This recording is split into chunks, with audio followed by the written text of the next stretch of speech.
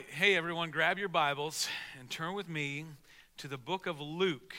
The book of Luke, we're going to chapter 20, and the title of my message today is there a resurrection of the dead? If you haven't yet, I was just looking at the numbers. We're about 40-some on Facebook and about 50-some on YouTube. Man, we'd love to know you're with us. If you have the ability, just check in there, say, hey, we're here, whatever. Just love to know who's watching, where you're watching from, if it's from out of town. But we're so glad you're watching. I could have added several different titles to this message. Is there a resurrection of the dead? Is there life after death? Could be another one. How about this one? What happens when I die? That might be a little something. Do I just become worm food and ant food and insect food when I die? Is there anything, when they put my body in the ground, is there anything after that? You know, in the Old Testament, there's a book called Ecclesiastes. And it was written by this dude named Solomon. And he was lamenting a bit. You read all throughout the book of Ecclesiastes, and he's lamenting, life is meaningless, woe is me. I mean, just kind of going blah, blah, blah, blah, just kind of frustrated with life. And then, of course, he wrote the theme, the great song, To Everything Turn, Turn, Turn, There's a Season, Turn, Time to Be Born. Well, maybe he did originally write those words, but he didn't write the song. But I think it's interesting at the very end of Ecclesiastes, though, he comes back around. He's saying life is meaningless, poor, blah, blah. But then at the very end, he comes back. Look on your screen. See what it says? Ecclesiastes 12:13. Now all has been heard. Here's the conclusion of the matter. Fear God. Keep his commandments, for this is the whole duty of man. For God will bring every deed into judgment, including every hidden thing, whether it is good or evil. So there is a judgment. There is a life after death. Life is not meaningless because after you go in the grave, all the way back 900 some years before Jesus was ever even born, Solomon was writing these words because he knew when you go into the ground, there's something more. It's not the end of your life once you go into the ground. There is a resurrection. And in our community, I think there may very well be a high value of this. I mean, there may be a lot of people in our community that might think, is there life after death? Is there something? Well, yeah, I kind of think there is. In some areas of our nation, though, I don't know if you've ever run into someone who's like, man, I don't believe. I think we just live our life like we do now. And then I don't know if there's an afterlife. Just go in the ground. And this is big. And that's about all the further they think we go is we just go in the ground and it's done. And our text today points to the absolute opposite of that. And Jesus, in this interaction with the Sadducees, brings it all out. So let's look at it. Look at verse 27. Are you there yet? Luke chapter 20, verse 27. Here it says, some of the Sadducees who say there's no resurrection came to Jesus with a question. Okay, first we got to declare this. Who are the Sadducees? One way of thinking about it, they're a religious group of people, but they were people that were sad, you see, because they didn't believe in the resurrection. The Sadducees were a group of conservative Jewish religious leaders who honored only the Pentateuch. This is Genesis, the first 5 books of the Bible, Genesis, Exodus, Leviticus, Numbers, Deuteronomy, the first 5 books as scripture. And if it wasn't in those 5 books, if it didn't talk about it in those 5 books, they're like, not so sure we believe in it. They wouldn't believe in it. And so therefore, the Sadducees didn't believe in an afterlife. They thought you went to the ground and it was over. They didn't believe because they didn't see it in the Pentateuch. They didn't believe in an afterlife. They didn't believe in angels and demons. They didn't believe in that. They didn't believe in the resurrection for sure. And that's where they're trying to rib Jesus here. They're trying to kind of snub and just kind of join him and say, listen, I think we know better than you. There is, who say there is no resurrection. They came to Jesus and they set him up with this idea that because they wanted to try to prove this ridiculous idea of resurrection. Look at verse 28. Teacher, they said, Moses wrote for us that if a man's brother dies and leaves a wife but no children, the man must marry the widow and have children for his brother. Now there were 7 brothers. The first one married a woman and died childless. The second and then the third married her. And in the same way, the 7 died, leaving no children. Finally, the woman died too. Now then, at the resurrection, whose wife will she be since the 7 were married to her? Let me just tell you just real quick. You can read more about what Moses had to say if you go back to Deuteronomy chapter 25. I'm not going to take time to hit that. But remember, the Sadducees here in our text, what were they trying to do? They're trying to prove to Jesus there is no resurrection. And so they come up with this story about this lady whose husbands kept dying. and the Sadducees were trying to prove their point, that there is no such thing as a resurrection. There is no afterlife. There's nothing once you get into the ground. And so they brought this story. The Sadducees were unable to think that there was a God, a creator, a sustainer of life, who was not only able to bring someone back to life or rise someone from the grave, but also someone who could create a new heaven and a new earth for all believers to spend eternity in. They had no concept, no ability to believe that. And I think their focus was more on the here and now. And so if you don't believe in a resurrection, that our bodies are going to rise again, which I'll get to that, I'll explain that. But if a person doesn't believe that, then all we got is right here and now. And we have to be challenged by this.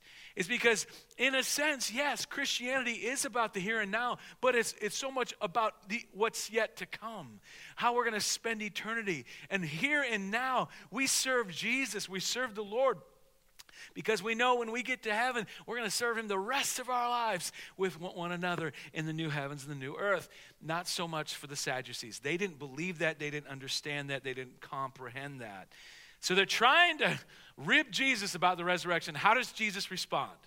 What is his response? Look at verse 34. He says this. Jesus replied, "The people of this age marry and are given in marriage, but those who are considered worthy of taking part in that age, and in the resurrection from the dead, will neither marry nor be given marriage, and they can no longer die, for they're like the angels. They are God's children, since they are children of the resurrection." Let's stop for just a second. Let me break that down, okay? First off, if I was Jesus and I would have been responding, I would have suggested to all these fellas before they got married to Lizzie Borden,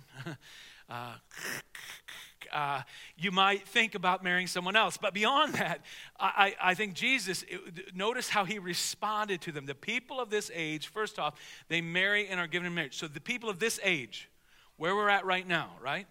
Where we're at right now, people are marrying, okay? Verse 35. But those who are considered worthy of taking part in that age, how are you made worthy to go to that age? To go, like when you die, to go on to eternity with the Lord and with Jesus. How are you made worthy? Only through Jesus Christ, right? And so for those who are saved, those who are born again, those who have put their faith in Christ, very good. That next stage, they can go, okay? And in the resurrection from the dead, boom. Here Jesus said, there is a resurrection of the dead. Here it is. There is I remember when I was a kid, we used to sing this old song. Let me just read the second verse to you, if you would allow me here. When he comes in the clouds descending, and they who loved him hear, from the grave shall awake and praise him with joy and not with fear. When the body and the soul are united and clothed no more to die, what a shouting there will be when each other's face we see will be changed in a twinkling of an eye. When the body and the soul are united, I don't have time to really dive too deep into this, but I just want you to know there is a resurrection of all of us. We talk about resurrection a lot around Easter time, right? Because we're celebrating the resurrection of Jesus Christ. But I want you to know something. Every person is going to be resurrected. In fact, this song, and I'll read the passage of Scripture at the very end of our message today, where it talks about when Jesus comes, all the believers who are in the grave, who have already died, are going to rise, and their bodies, their soul, the spirit has gone on to live with Jesus in paradise and heaven, and their body are going to once again be united, and they will now have their new bodies, that are incorruptible, that will last forever. So, long story short, Jesus is saying there is a resurrection for those who are saved, but those who are considered worthy of taking part in that age, meaning they're saved in the resurrection from the dead. And then he goes on to talk about marrying. Just before I do that, let me just toss this out. The book of Revelation talks about those that are unbelieving, the unbelieving dead, also being resurrected. I've taught about it before. I'll try to find the message where I did and maybe throw that out there if you'd like to know more about that, but it's in the book of Revelation. But let's continue on here. So the third thing is he starts talking about marriage. In the resurrection of the dead will neither marry nor be given in marriage. So what's that mean? Bottom line is, we don't need to spend a lot of time on this, but when you get to heaven, what Jesus is saying, there's not going to be marriage. Why is that, Scott? Because I really love my wife. I really love my husband. I can't imagine spending eternity without him or her. Well, here's the deal. Here on earth, the Bible says that it's not good for man to be alone, right? So God created Eve to be with man, and so we understand that concept is still alive today. It's when we come together, there's something. It's not that someone who's single is ungodly or unspiritual, but we know that the pattern we see in Scripture is that God created the woman and the man and created us to be together because we sharpen one another. We work together. It's a good thing. It's a blessed thing. When you get to heaven, relationships will take a whole nother meaning. I mean, relationships will be perfect. I mean, remember the last time you fought with your spouse? Maybe just this morning, maybe 5 minutes ago, whatever it is, but remember that. No more fighting, no more quarreling. Remember the last time you tried to get on your kids because they were just, and you're like, and you're frustrated with your children. Perfect relationships in heaven. It's not that, I think we'll still know one another, but we'll definitely won't need marriage. And that's what Jesus is pointing out here. Okay, so marriage, and they can no longer have, for they are like angels. They're God's children since they're children of the resurrection. Let me just hit one more thing, then we'll move on. Angels. I just want to toss this out there. He said they're like angels in that what? Angels are created beings. So what I want you to get is this. When we die and go to be with the Lord, we don't turn into angels. But in the way that we don't get married, it's like angels. That's what Jesus is saying. And they can no longer die, for they are like angels. Once we are resurrected and we're in heaven, we'll never die again.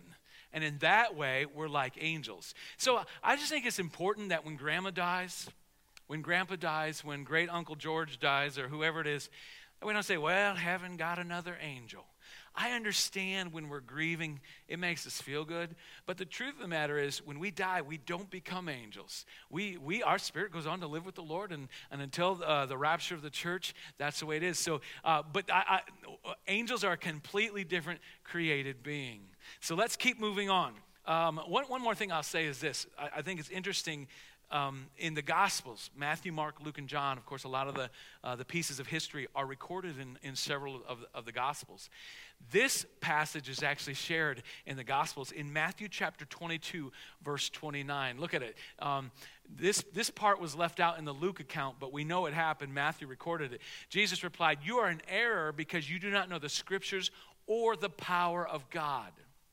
So Matthew records that before we ever get to verse 34, where it says, Jesus replied, Jesus first said this, is what Matthew said. You are in error. He's telling the Sadducees, the people who probably had all 5 books of the Pentateuch memorized. He's saying you're in error because you don't know the Scriptures or the power of God. Now that'd be kind of like telling the Pope he's not Catholic. I mean, these Sadducees were, I'm sure, taken aback. They couldn't believe Jesus would actually say this. And so I'm sure that put them on the defensive. But Jesus starts explaining it. So he answers the question. And then look at verse 37 and see where he goes here. Verse 37. But in the account of the bush, you remember Moses in the burning bush? Even Moses showed that the dead arise. For he calls the Lord the God of Abraham and the God of Isaac and the God of Jacob. He is not the God of the dead, but of the living, for to him all are alive. Notice what Jesus did here. Because I think there's a pattern here that even somewhat what I talked about last week, but there's a pattern here even as we have people ask us questions. They ask us questions about our faith. Maybe they don't know all that the Bible says, or maybe they're just searching their faith, and they ask a question. Notice how Jesus answered the question, but he knew really down deep inside, discernment told him there was a greater question going on here. There was a bigger question. So he talked about the whole marriage thing. He talked about the whole resurrection thing, dealt with that. But then he knew, he discerned, really, it's less about the marriage issue. It's less about whose wife this gal's going to be. It's more about the resurrection issue. So he came back and hit that again and clarified. And he clarified it from what? One of the 5 books of the Old Testament, the ones that they held to. When he said, Moses showed the dead body. When he said, the God of Abraham, the God of Isaac, and the God of Jacob. Just think about that. He doesn't say, I was their God. I was the God of Abraham. No, I am. He is the great I am. I am still their God. Why? Because these are people that have lived on into eternity. Now, so Jesus just drives it home that in his opening remarks, yes, there's a resurrection. And then in the latter parts of his remarks, that this is how you can know, even if you just believe in the first five books of the Old Testament, if that's all you believe in, it is there. And then verse 39 says, some of the teachers of the law responded, well said, teacher. And no one dared to ask him any more questions. So the Sadducees were like turning to one another and say, fellas, zip the lip, throw away the key. No more questions for Jesus. This guy's too smart for us. He's outwitted us. Now, as you read the rest of the chapter, we're not necessarily going to take time right now to do that. But just note, there's a central issue of what are you going to believe about Jesus? You have to deal with that. I have to deal with that in this last section. And then there's also verse 46, beware of the teachers of the law. They like to walk around in flowing robes and love to greet one another and blah, blah. Beware of religious elite. Beware of people who come across as very religious and very put together, but their lives don't line up with who they say they are. Beware of those people. Don't let those people pull you down into their religious bondage. Be free in Christ. Walk in the freedom and the forgiveness you have in Christ. You don't need to walk in that religious bondage. So that finishes off chapter 20, but I want to finish this message by going back to that idea of resurrection. Do you understand how important this is? Do you understand how important the resurrection, not just Christ's resurrection, but the fact that you and I will be resurrected? Because if there is no resurrection of the dead, if there is no afterlife, if there's none, and all we have is to live right here, then we've got some real issues with Scripture. In fact, I want you to turn with me one more place in your Bibles, will you? Turn with me to 1 Corinthians chapter 15. 1 Corinthians chapter 15, the Apostle Paul, under the inspiration of the Holy Spirit, is writing this letter to the church of Corinth. And he had some real specific things to say about resurrection. Scott, is it really that big of a deal? I mean, can't we all love Jesus and God? Is doctrine really important? Is a doctrine on resurrection really that important? I'd like to propose to you that it is so important that if you don't get it right, it could mean heaven or hell for you. Let me talk about it. Why is a resurrection, why was it so important that Jesus confronted the Sadducees on this and that we confront our own thoughts on this? Well, the first thought is this. Let me go there in my notes. If there's no resurrection, fill this in your notes if you're writing it down. The first one is this. Number one, Christ is dead. That's the obvious. If there's no resurrection, if God in his power is not able to resurrect people, then Christ could not have been resurrected. 1 Corinthians chapter 15, verse 12. But if it is preached that Christ has been raised from the dead, how can some of you say that there is no resurrection of the dead? If there's no resurrection of the dead, then not even Christ has been raised. How many would agree with me that there's real issues with the Christian faith if Jesus Christ was not resurrected? I think we all would agree with that. If the bodily resurrection for you and I and Jesus, if Jesus didn't rise again, then all of Christianity is just a great myth that somebody thought up. Number two, if there is no resurrection, then preaching is useless. Fill that in. Preaching like I'm doing right here, right now, is absolutely useless. Look at verse 14 in chapter 15. And if Christ has not been raised, our preaching is useless. All preaching ought to be based at its core ought to be full of understanding that Jesus is alive and that Jesus is resurrected, that he's born, come alive again. Verse 14, preaching without the thought of Christ being raised is powerless. And that's why when you go to the book of Acts, you begin to read through the messages that they preached in the book of Acts. Say Acts chapter 2, verse 24. Take a look at this on your screen, Acts 2:24. But God raised him from the dead, freeing him from the agony of death, because it was impossible for death to keep its hold on him. Peter, on the day of Pentecost, preaching the truth of the resurrection. You see it in Acts chapter 3. You see it in Acts chapter 4, in Acts chapter 10, in Acts chapter 13, 17, twice, and chapter 26. All throughout Scripture. Over and over and over and over. And let me just tell you something. If you're ever part of a church or you find yourself in a church where they don't preach and teach Jesus Christ lived, died, and rose again, then leave that place because it's not a church. That's where the power is, the resurrection power. Jesus is alive.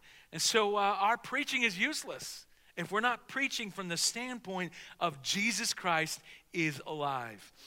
Third thing I tell you is this: your faith is useless. In fact, the Bible says that. Write that down, will you?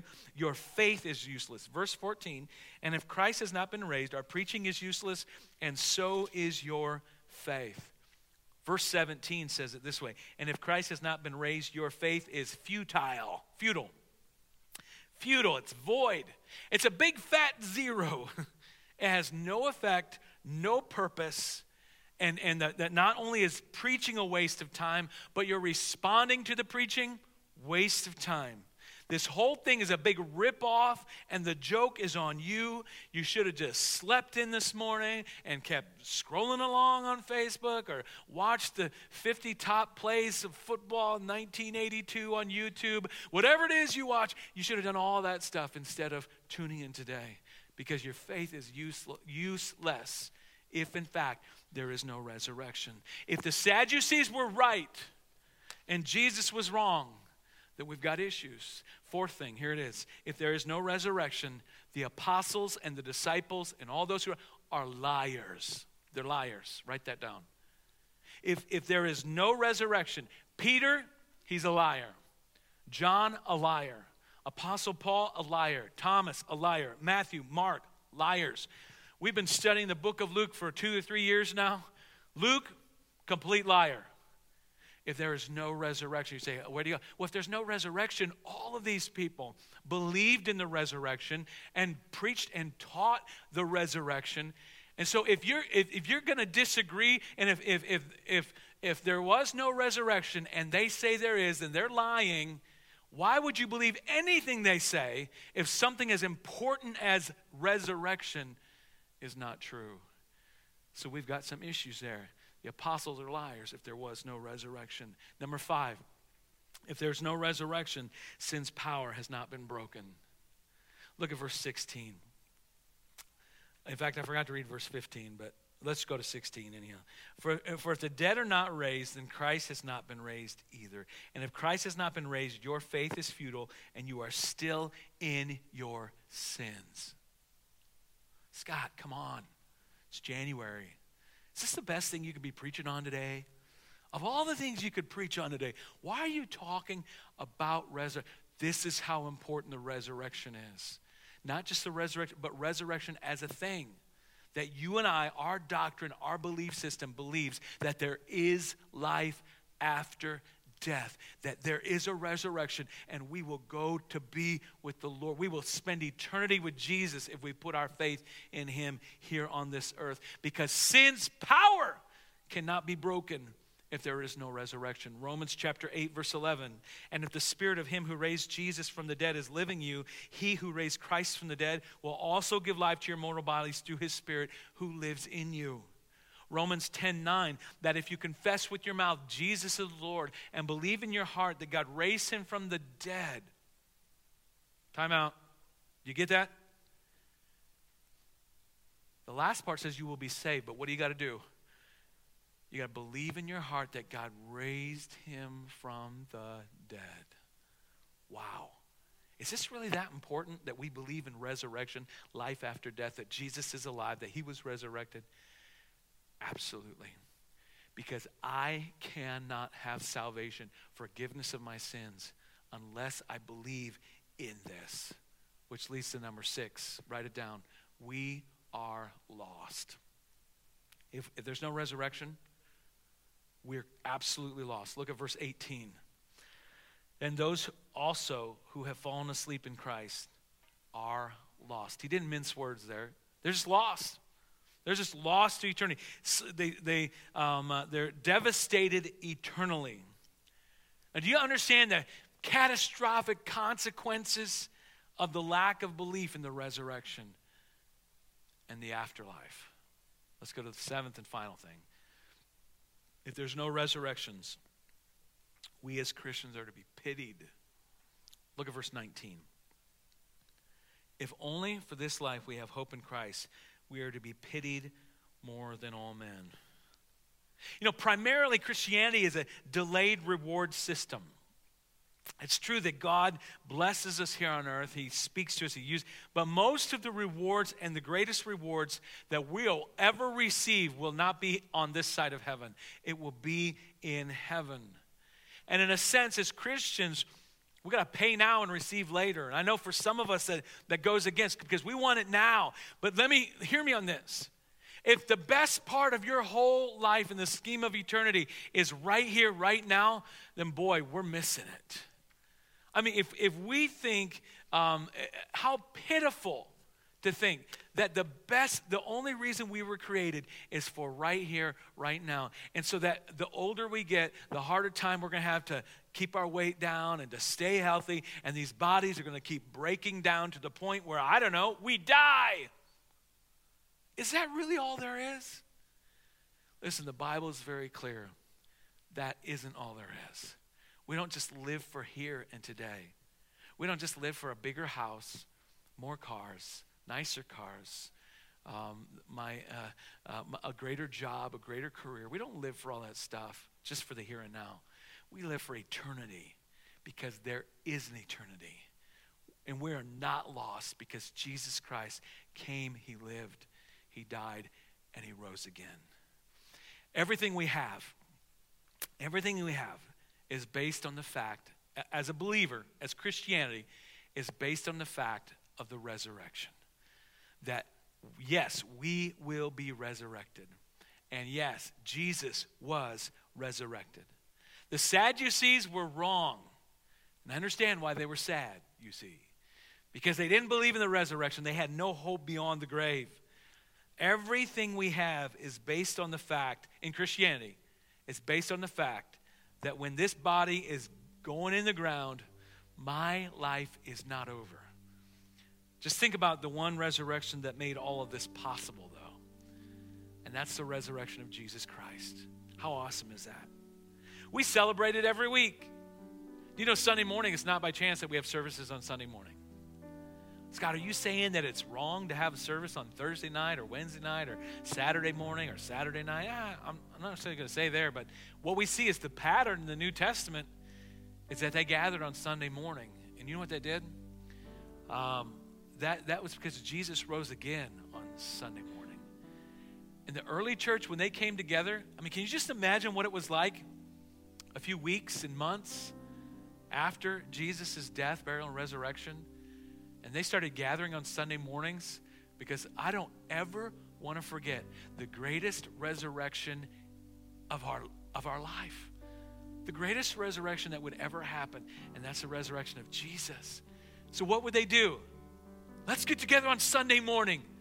And every time we come together on Sunday morning, let's celebrate every Sunday morning the resurrection of Jesus Christ, because there is a resurrection. That's how important the thought and the teaching of resurrection is to the New Testament and to us. And even as we think about Christ's resurrection, because Christ rose again, preaching now brings people to Christ. Because of Christ's resurrection and he rose again, faith is powerful and it can transform you and it can transform me. Because Christ rose again, if we confess our sins, he is faithful and just to forgive everyone. Because Christ rose again, we are not citizens of this world, but we're citizens of eternity in heaven. as believers in Jesus Christ. Because Christ rose again, we know 1 Thessalonians chapter 4, verse 16 says this, "For the Lord himself will come down from heaven with a loud command, and with the voice of the archangel, and with the trumpet call of God." Get ready, resurrection is coming up. Here it is. Here's where resurrection is. "And with the trumpet call of God, and the dead in Christ." Jesus is coming back. And he may come back today. He may come back in a year. He may come back tomorrow. But we know he's coming back. And if we that are alive, we're going to rise to meet him in the air. But even before that happens, the Bible says those believers that are dead, they're not going to stay in the ground, because their bodies, dead in Christ, they're going to rise first. After that, we who are still alive and are left will be caught up together with them in the clouds to meet the Lord in the air. And so we will be with the Lord forever in glory in heaven. And he's creating the new heavens and the new earth eventually. And that's where we're going. And he says, don't freak one another out with these words, but encourage one another with these words. Because Jesus rose again. You and I can know for sure, if we put our faith in Christ, the grave is not the end. But we live beyond that. So I plead with you today, wherever you're at, whoever you are that are watching, there are believers right now in this room with me praying for your soul. I've been praying for you this week. I've been praying for you this morning. Would you give your life to Christ? Because there is an eternity, and it's either heaven or hell, and the resurrection is real, and you will live beyond the grave. And the only way to get to heaven is through Jesus Christ. He's real. Friend, listen to me. He's real. In fact, in 1 Corinthians chapter 15, a little earlier, it declares this, 1 Corinthians 15:6. "After that, he appeared to more than 500 of the brothers at the same time, most of whom are still living, though some have fallen asleep." So the Apostle Paul is saying right now, he's explaining, everyone listen, Jesus rose again. He was resurrected. And there were 500 plus people that saw him alive. They weren't lunatics. They weren't crazy people. These were regular people that saw Jesus. He's alive and he's real. And just as sure as Jesus rose again, let me tell you, you will as well. And I call on you today, put your faith in Christ. Stop messing around. Some of you are like, well, I can't quite get this whole idea of a guy walking on water, turning some bread and some fish into feeding 5,000. Some of these miracles, I don't know. Let me tell you, you got to put your faith in Christ and trust him. And if there's no faith in the resurrection, then there's no salvation. That's how important this is. So I plead with you today, as we pray, I want you to put your faith in Christ and rest in him today.